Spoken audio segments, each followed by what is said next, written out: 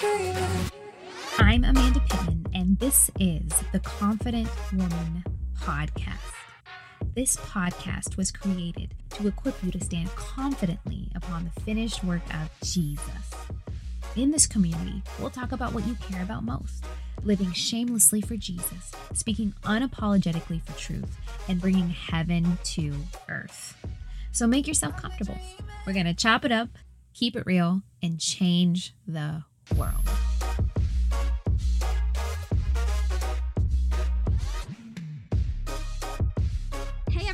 Welcome back to the Confident Woman Podcast. And for those of you who are choosing to watch, welcome back to Confident Woman TV.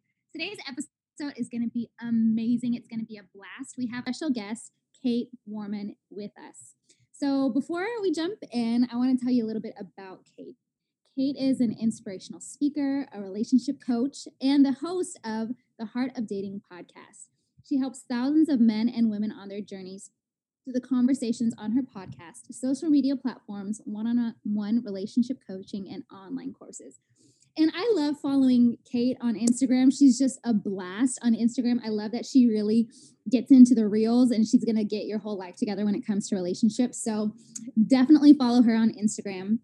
And something really cool and amazing is coming up this February. She is releasing her first book titled Thank You for Rejecting Me, Transform Pain into Purpose and Learn How to Fight for Yourself. And in her new book, she's going to vulnerably share about how she grew through her deepest, darkest rejections.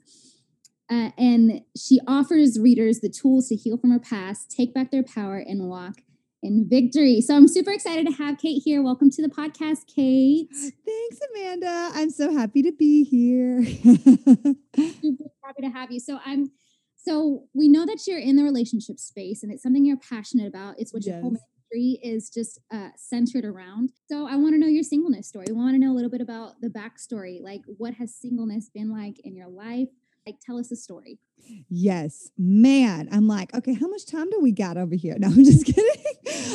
Well, I do believe that God calls us oftentimes into leading in the areas in which we've had the most experience, for better or for worse, And so for me, my singleness and dating journey has been a long one. I'm now 31 and I'm still single, I'm just over here like this.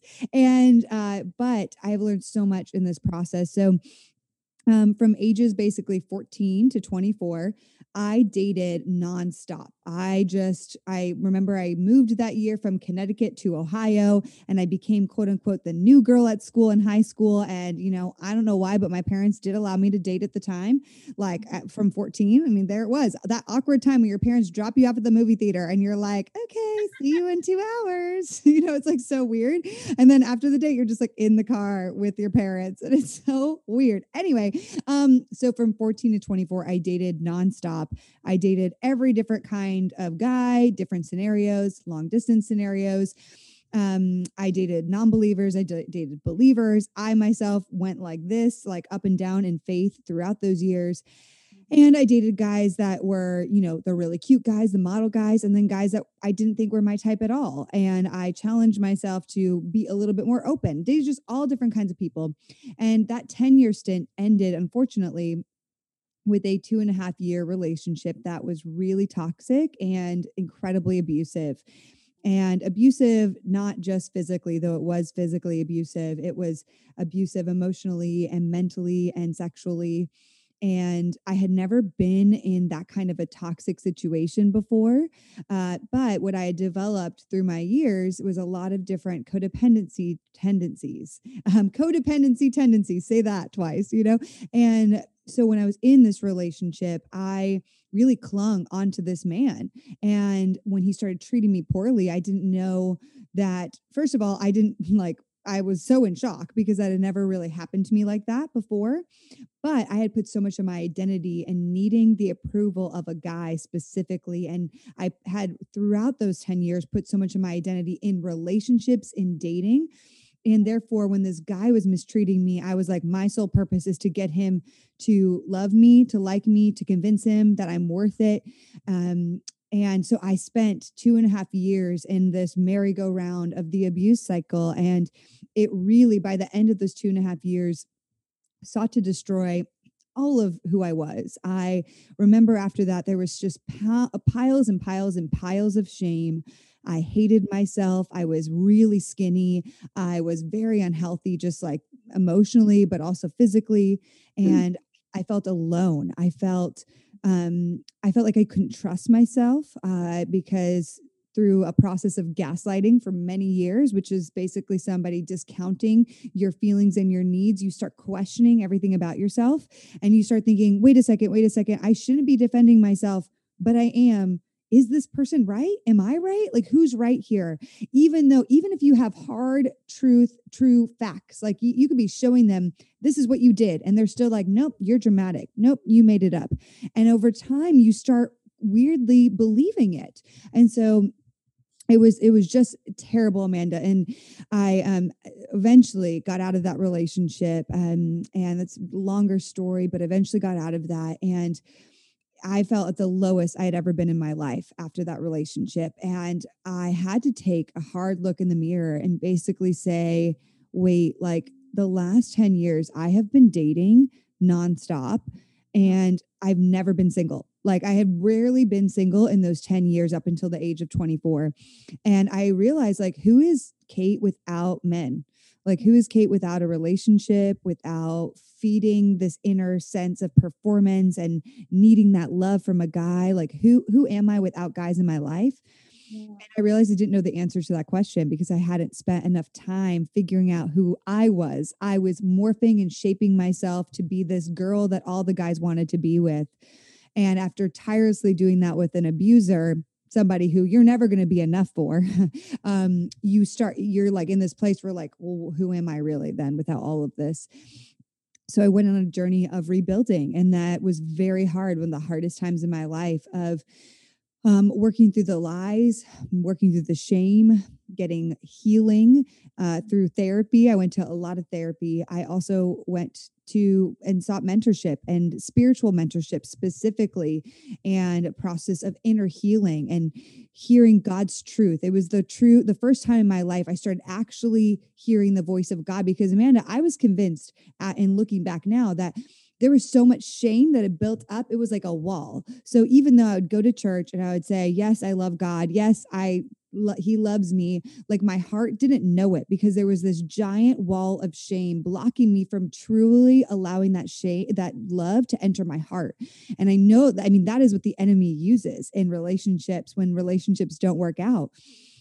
And so I had to kind of undo that wall, go through each pile of shame that had been built up, which was so hard, leading me to 3 years of singleness. And when I finally was ready to date again, I said, you know what? I am not going to find myself in those kinds of situations. So I started researching, I started reading, I started learning. I'm an Enneagram 3. So I was like, I want to learn everything there is to about dating, like tell me all the things. And so I would like listen to all the sermons. I would go through my favorite pastors and find like that one sermon even that they had, like, cause sometimes it's only like once a year.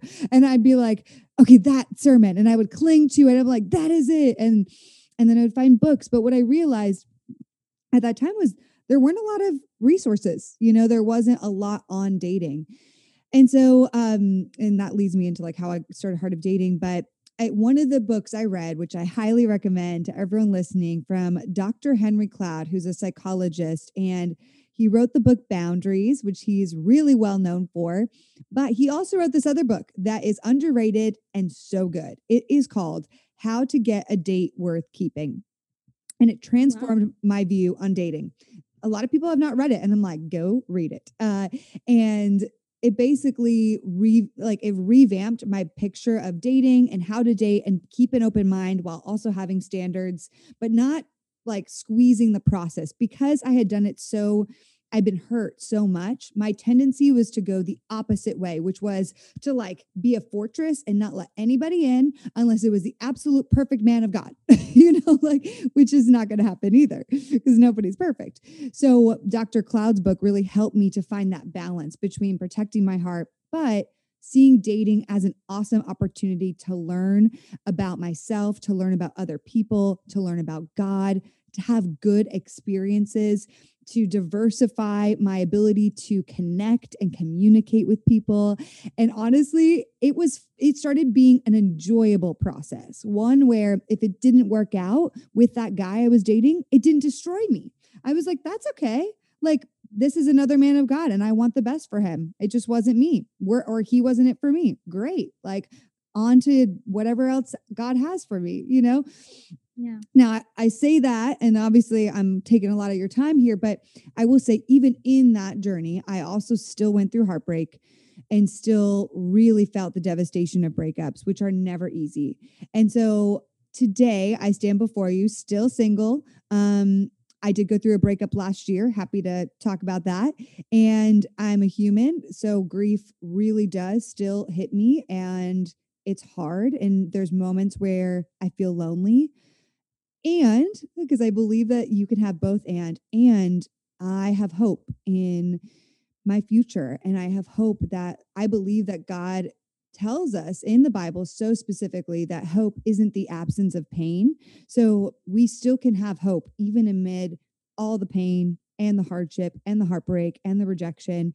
There can still be hope and there can still be joy. So today I'm single. I do enjoy it. I actually really do. And I still have that desire to get married. So that's where we're at today, Amanda.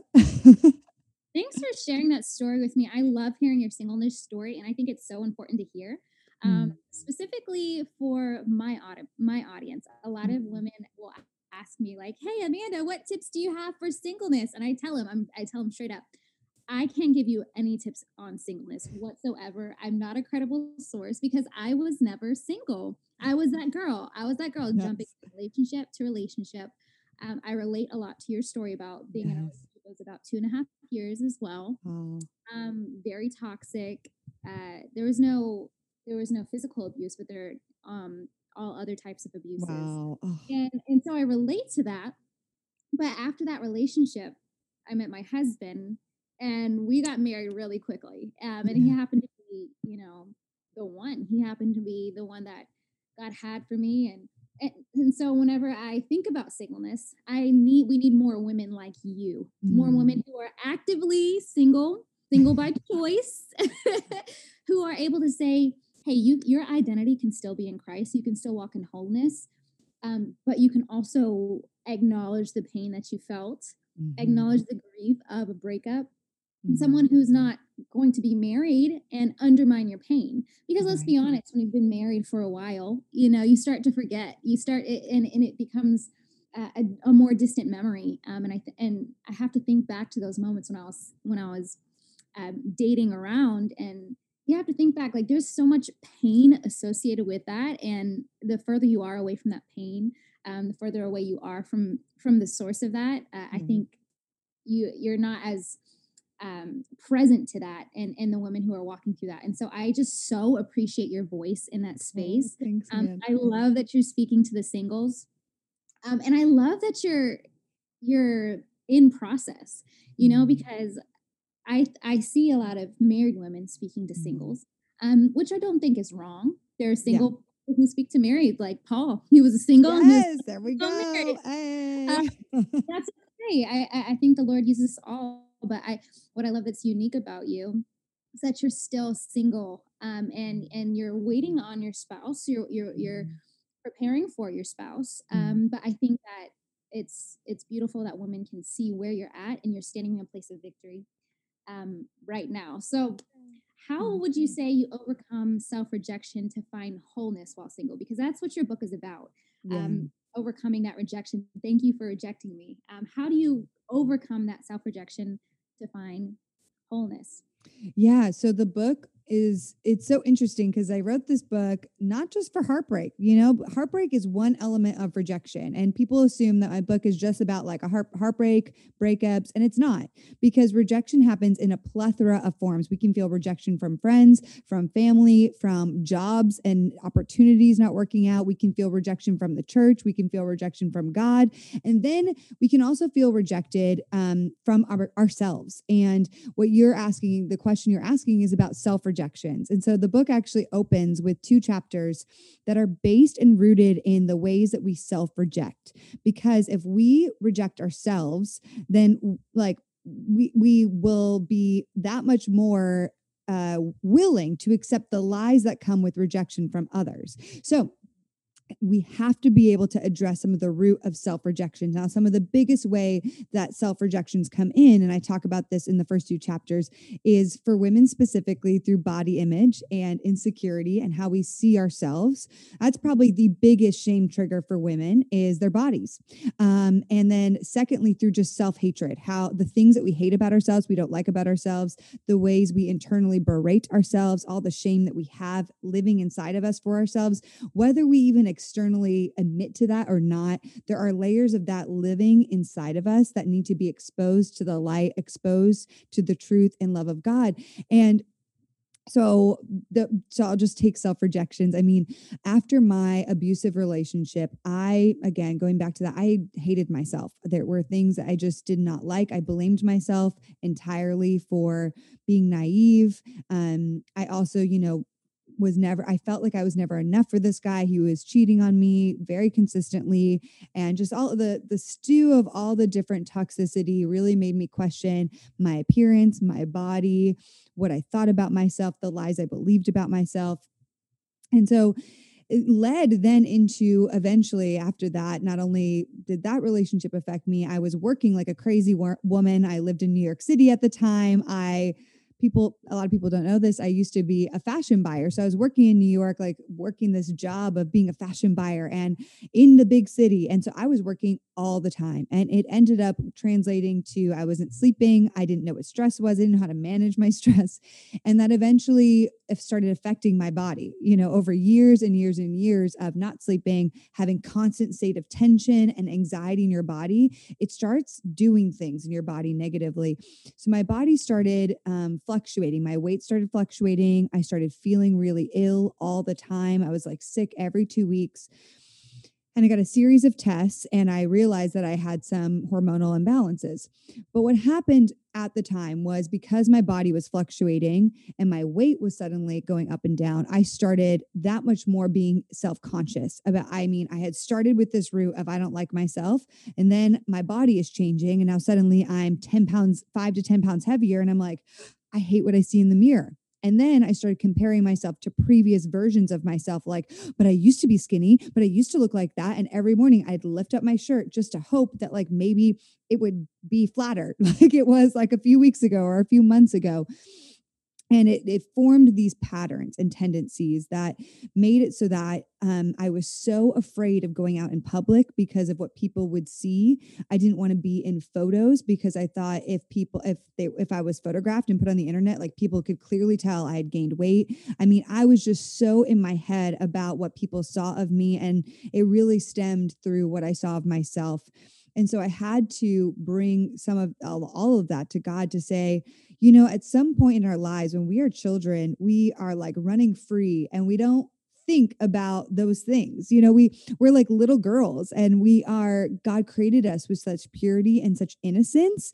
And then somewhere along the way, there's messaging that comes to say your body isn't enough as it is. And it comes through a variety of means. So what I had to do in my process of learning to accept myself, my beauty, my image, my body, was to undo all of those negative influences that had impacted how I saw beauty and come back to what does God say about my body? What does God say about beauty? What defines beauty? Is it some like stereotypical shape? Or is that did God create us as a mosaic with different shapes and sizes? And is it that my body is wholly beautiful and wonderful as it is? And what if I could learn to just love and accept this temple that He has created? Now, saying that right now sounds easy, but really understanding that and going through the layers to embrace that and walk that out is hard. So just practically what I had to do specifically, Amanda, I'm mainly landing on this body image thing because I think it hits so many women and how they show up in dating. They don't think that their appearance is enough, they're pretty enough, they're going to be whatever enough for a guy. And we put so much pressure on ourselves as women to adhere to some sort of standard there, you know? And I think not only do we put pressure on ourselves, the media puts pressure on us. I think men also put pressure on us. There's a lot of layers in there, right? And so what I had to do was be really careful about my internal dialogue. Like we are the only ones that are in control of what we're thinking about. And we are talking to ourselves all the time. And like we say things like, you're ugly, you're fat, you don't look good. I mean, would we ever say those things out loud to somebody else? You know, like hopefully not. Like I would not say to my best friend when she asked me like, hey girl, do you like this dress on me? I'd be like, no, I would never say, oh, you look fat.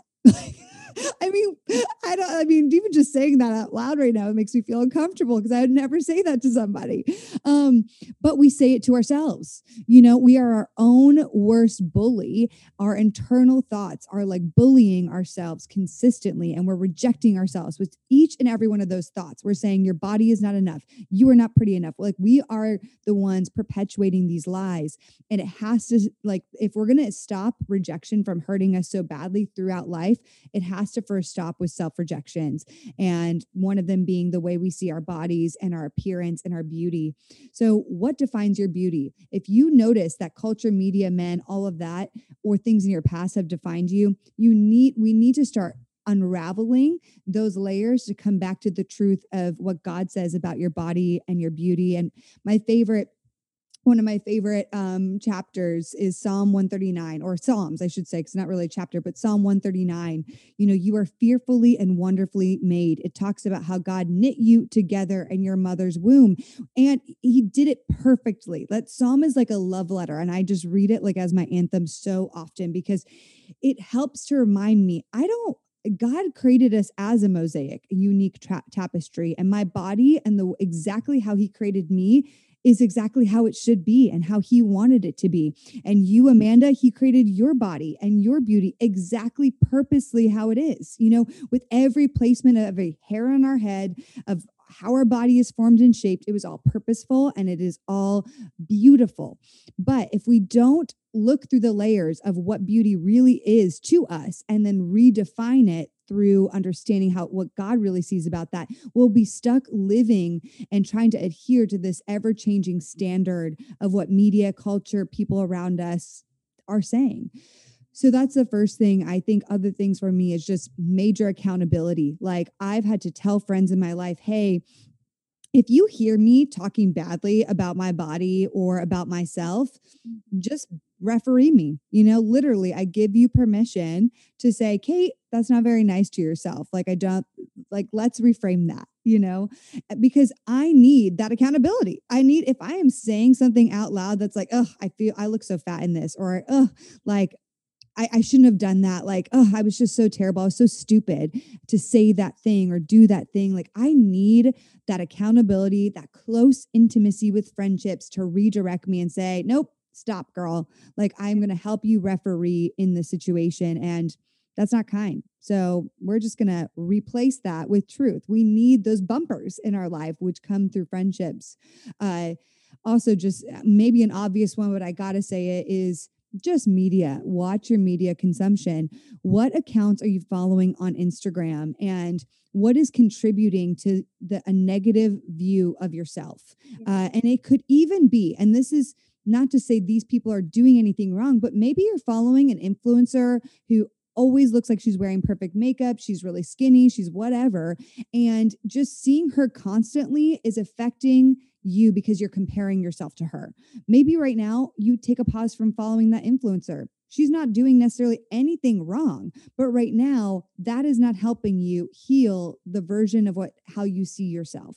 So you mute her, you unfollow her for this time period. But my thing, and I want to encourage everyone listening, we need to take radical ownership of this for ourselves. God is not going to make you do these things. He will come alongside of you. He will help you. He will guide you. He will love on you, but you have to tap into it for yourself. You have to take the steps. He's not going to force you to take the step. I think of of Jesus with the man at the pool of Bethesda, the paralytic, who was laying there, and he comes over to him, right? And the man has been laying there for like tens of years. I don't, it's something in like 30 years or something crazy, right?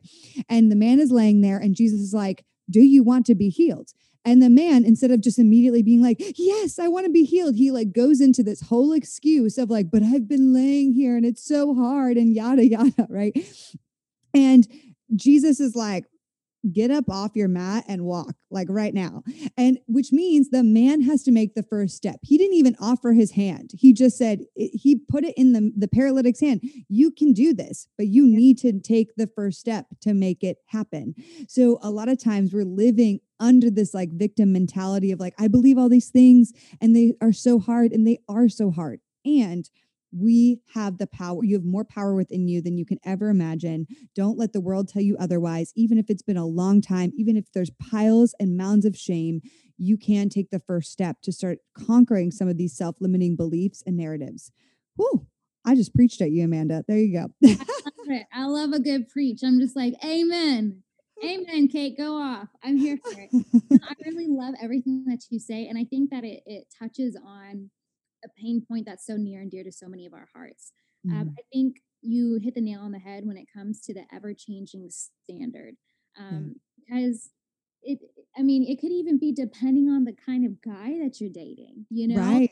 Each different kind of guy could have a different type, and now you feel the pressure to change yourself to become this version of you to meet his desires, and it's just a never-ending battle. And there's no standard. There's just no standard of beauty. And I love that you touched on that ever-changing standard. And we have to be real with ourselves and say, there's absolutely no way that I could be everyone's preference. There's absolutely no way that I'm even going to become my own preference if my standard of beauty is constantly changing, by what the media says is cool and popular now, Yes. And so I love that you said that. And I also really relate to how dating can impact your body image and your self-perception. I mean, in the toxic relationship I was in, that I referred to earlier, it was a very sexually driven relationship, just a lot of like sexual manipulation. And when you've been objectified that much, you start to believe like, this is what I'm worth. Like my body, my appearance, this is my contribution to society. And when you've been just kind of indoctrinated like that, it's hard to break free of that. And it really, my eyes started to open up actually when I began to date my husband, and even whenever we got married. It's just like he saw me through so many phases, like gaining a bunch of weight while I was pregnant, and then seeing my postpartum body and seeing me snatch back, and then seeing the ebbs and flows of coronavirus body. Like he's seen it all, up and down, and I've seen his constant love for me, and I believe that it's a picture of God's love for us, and how it's not dependent on how we look or how perfectly presented we are. But it's because he's good, and he made a commitment to us that his love for us is constant. And so we can root ourselves in that. And so I think that being in a hypersexualized culture and being in a hypersexualized relationship can really change your self-perception and really make you put so much emphasis on your body. So I'm really glad that you touched on all of that. And the last thing I really loved was the piece on your inner critic. Like there's one thing I like to say, like if I had a friend who talked to me the way I talk to me, would I be their friend? It's kind of the reverse of what you said. It's just like, absolutely not. You would boot them. You'd give them the boot, either that or you'd have really low self-esteem, right? Yes. And neither is good. And so I just love that. We have to have a higher standard for ourselves in our inner dialogue. And so I just completely agree with everything that you're saying. If we're constantly self-rejecting ourselves, or if we've dealt with rejection when it comes to relationships, sometimes it can be so triggering that we fear it proactively. Yeah. And so we walk around with this fear of rejection, even if we're not rejected. Yeah. So what would you say? What advice would you give to someone to overcome the fear of rejection? Yeah, it's a great question. So I say this in the intro of my book, and I'm like, here's the reality we all need to know. There is no magic vaccine to make rejection disappear forever. Just like we all want COVID-19 to disappear forever and never come back. Like, we can't do that with rejection. It will continue to come at us. I mean, we can control our own self rejections. That's what we have ownership of. The external rejections, people rejecting us, not treating us well, betraying us, doing things like we can't control their actions. Nothing in this world will allow us to control those things. And so it destroys us when we try to. But what fear does, and often what it can, if fear can act like, I'm believing so much in this fear because it's giving me a sense of control over the situation. Because if I fear this thing, then it's like I'm picturing what's going to happen. But what you're picturing is the worst case scenario. And that may never actually happen that way. So now I just talked about the intro of my book. The conclusion of my book, I actually talk about, we go through all these rejections in the book. Now, where are we at today? And what I say in the conclusion is like, hey, I still go through rejection. It doesn't mean that I am invincible or some sort of warrior that doesn't feel anything anymore. And it doesn't mean that just because I have better tools to fight for myself and have healed way more deeply from the rejections in my past, that rejection isn't going to hit me and still hurt or affect me, because that will happen. That does happen. I went through a breakup last year, and that was really hard for me. I cried so much. I had to process through that grief. But what I say, and I like to picture, is this. So I like to picture like all of our main emotions as like all these little kids on a school bus. And, you have anger, you have joy, you have surprise, you have fear and sadness. You have all those like emotions plus others on a school bus. And they're all the kids in the back seat. You are the driver of the bus. So you have both your hands at the front wheel. So you are driving that bus, right? What is important is that all of those emotions are going to scream at you at different points in time. And fear can often sometimes sit in the front seat and become the loudest, and it overtakes any other emotion oftentimes. And what can happen is if you have that backseat driver just in your ear constantly, and you're listening to it the whole time, you will start veering off course sometimes or take unexpected turns. Maybe you end something unexpectedly, or like you run away from something, or you don't even put yourself out there. I'm not even going to go down that road because I'm so fearful of where it may lead. And you may miss opportunities of amazing things that God actually wants you to experience. So instead of saying like, I want to remove all fear from my life, I actually think we can see fear as an opportunity. So that fear, whatever it is, that thing whispering in your ear, I don't think we should necessarily tune it out entirely. What I think we need to do is we hear it. Okay, thank you. I hear you. I appreciate you. I'm going to get curious on why you're warning me of that thing. Oh, you're warning me of that thing, of this guy, because you are afraid that you're going to be in an abusive relationship again, because you do not want to go through that pain again. Okay, I appreciate you and I thank you. And I trust myself and I trust my discernment and my gut. And I'm not feeling right now that this is an untrustworthy person. So I appreciate you, but I'm going to move forward. So that's how I deal with my fear. And it's there. It's not like it never speaks. It definitely speaks. But the thing is that we have to allow, okay, thank you. I think sometimes though, when we don't allow that, we don't just understand why the fear is there, it will keep popping up over and over and over again. So we have to address the fear. We have to say, why is this fear popping up for me a lot? Okay, I need to get curious to understand it. That is really important. I see a lot of Christians just teaching like, don't be fear, like get rid of fear and compartmentalize it, move it away. I actually think fear can help us to understand so much about ourselves, about things that have happened to us, about what God is trying to speak to us on different layers of healing we may need to still do. And that's great. But it just allows us to change. It allows us to move forward in further healing. Now, fear can also sometimes be a good thing. I will say, like, if you are suddenly come across a lion, like you should run. And the fear kicking in there is a good thing. Yes, I want to run away from a lion. I don't want to just be like, no fear, you're cool. I'm going to just keep sitting with this lion that looks ravenous. No, I'm going to run away. And that's a good like use of the fear. This is dangerous. I need to get out of here. Right. So fear isn't all bad. I just want to say that is just how we let it dictate our life. Never, ever, ever am I going to give fear the permission to take over the driver's seat of my bus that I should be driving and drive my bus. That's the point. You are addressing the fear. You're allowing it a little bit of space, but you're not allowing it to take over and sit in that driver's seat. I mean, if you take it to my example, I mean, you would never let a child drive a bus, right? So that is just a little child with emotions. It's trying to alert you of things. Do not let them drive the bus of your life.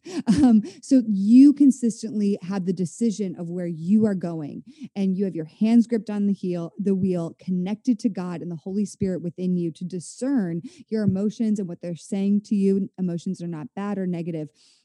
And so when we walk through the future, once we can understand what has happened to us in the past, we have experienced healing from it. We can walk through the future saying, yeah, fear of rejection may still happen, but I do not want it to be so overwhelmingly loud that it makes it so that I don't step into beautiful opportunities that God may want to use in my life. I also don't want it to be so that I don't enjoy the opportunities that I am in. So I'm in a new relationship. I don't want my fear to be so loud that I can't even relax in front of this guy I'm talking to because I'm just so afraid of him breaking my heart or being not who I think he is. Or, I want to be able to be present, to enjoy this experience, to sit across someone and just experience this man of God that God created and have no other expectation except for that in that moment. So fear is going to happen. If it does happen, get curious with it, write it down, process it. Just make sure that you still have your hands on the wheel and you are controlling what you're doing, where you're going in tandem with God speaking to you. I love that picture of the analogy of the illustration of the bus. I think that is so helpful for us to remember, hey, our emotions don't run our lives. Yes. And what's one thing that my counselor told me, she was like, emotions are typically indicators. Yeah. I'm the type of person, I feel emotions very deeply. Yeah. And I try to reject them because I'm like, feelings, go away, feelings. Why are you there? Not now. I'm such a deep feeler, but I simultaneously wish I was just a thinker and didn't have to deal with emotion.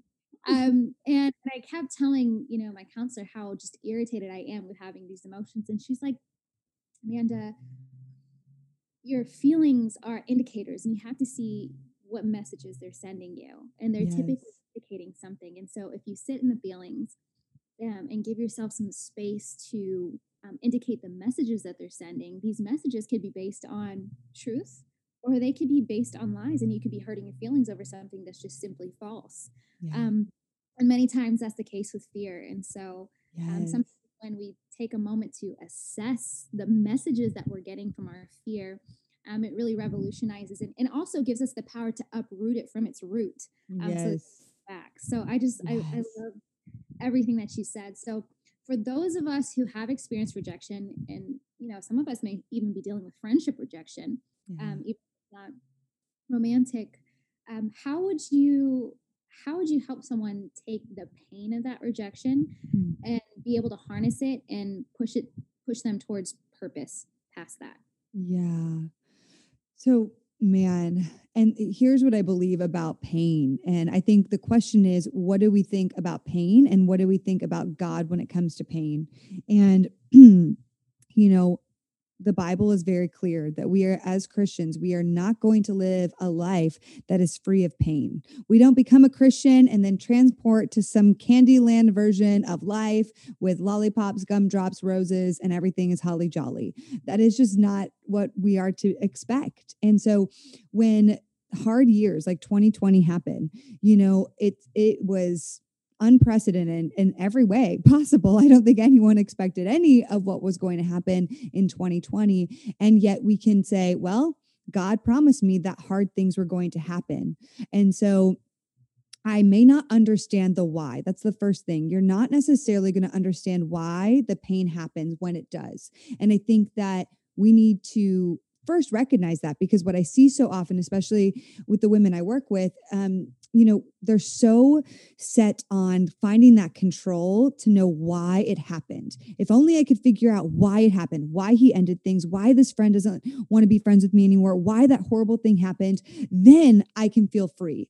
But sometimes in the moment, God doesn't want you to know all the answers to why, because you may actually, and this is a hard truth to swallow, you may not be prepared for all the reasons for why. Your brain may not be prepared, your heart may not be ready. And so instead of focusing on the why, we need to focus on what to do to move forward with God as we process through this pain. And I'm just going to give an example, because last year I went through a breakup, as I mentioned earlier, and I'll be very honest that I totally saw myself being with this guy. And I was like, this is my redemption story. I wrote a book on rejection. I'm with this amazing man. I'm going to marry him. This is like everything's coming together. Full picture. This is great. But then it ended, and it ended 3 days before we were going on a trip to visit our families. Whew. And so at the time, that really stung, because I was so excited about this trip, and it was even worse, the timing. And yet I look back now. And so at first I was like, whoa, whoa, whoa, whoa, whoa, God, why would this happen right now? And then like, we're supposed to go visit the families. Like, that would make everything better. Like, don't you think that would just connect us more? And I was so like just distraught. But instead of focusing on all the why, I really leaned into, okay, God, this doesn't make sense. Don't get it. What can you do to help me just walk through each day? And I asked God, just give me the grace just for today to handle each day as it comes. I don't know what next week holds, next month, next year. God, do I have to talk about being rejected right before my book on rejection comes out? Like, that feels devastating at the moment. At that time, I was like, what? I don't want to do that again right before this. But I felt so clearly, just focus on the what, not the why, Kate. And so I focus on the what. A few weeks later, some more information about that relationship came up, and it started revealing to me, oh, wait a second. This is now making a little more sense. And Amanda, I didn't know all the reasons, and I still today, months later, don't know all the reasons. But God will reveal all of his goodness through time. And we just, so as humans, we want the control. We want to know why. We want to know all the answers. We want to do what we can to just have that sense of like, I know what's going to happen, where I'm going to go. But that's the part of being a follower of Christ and a human, that we don't have any control of a lot of things except for ourselves. And we won't always know why the pain that happened did happen. But God will reveal it through time. And so as people fight for themselves, you fight for each day to focus on what you can specifically do for your healing to move forward. And then as you fight for yourself in that journey, because only you are really going to fight for yourself. You have to do it. You have to take the steps to really fight for yourself, fight for your healing, fight for the friendships that are going to be pouring into you, fight to go to therapy, fight against those shame narratives. Whatever you do, you have to fight for it in tandem with the Lord. But over time, you will see how God is taking the ashes and making beauty from it. And I even believe that even as we're in 2021 now, and even with hard things in 2021, as we're seeing, like, I still believe and I feel wholeheartedly that God is making beauty from the ashes, and that we don't know every way that it's going to come together. And it may take more layers of unraveling till we get there. But I believe undoubtedly that he is going to do it. And we don't know, again, it's not on our timeline. It's on his timeline. Maybe I'm not even going to see some of the beauty happen, because maybe it'll happen like later on after I'm gone from this earth. But he will make beauty from the ashes unexpectedly. A picture of that for me and what that has looked like is in the wake of a heartbreak I talk about in chapter 5 of my book years ago that happened. I was devastated in that breakup. And a few months after is when I felt God calling me to start Heart of Dating. And I honest to goodness believe that if I hadn't been broken up with, I would have never started my ministry, my platform. I would have been knee deep with this guy. I wouldn't have seen like I had to speak on dating. No, I would have been with it with this guy and probably pivoted to something else in my life. But I know, and I can see now years later that God used that heartbreak and that grief and all my rawness to propel me into starting this ministry that led me into helping and coaching people, that led me into being an author, that led me to sitting in front of you today.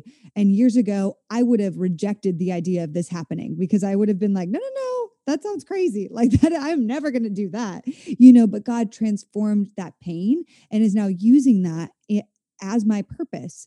And so maybe your purpose will be to start a ministry, maybe, or maybe it'll just be now you are the one that can help somebody through their darkest painful hour. Maybe you're the empathetic ear that somebody desperately needs when they're in that place of being rejected by a friend, being turned down by a job, or God forbid, being in an abusive relationship. Maybe you're now the voice that is like, man, I recognize those signs now that I'm out of it. And I am going to help come alongside this person that I can clearly see is in the midst of something really toxic and terrible.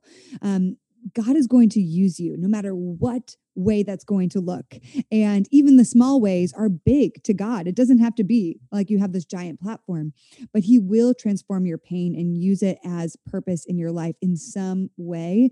But the only way we can do that truly is by facing what has happened and continuing to press forward in healing as hard as it may be.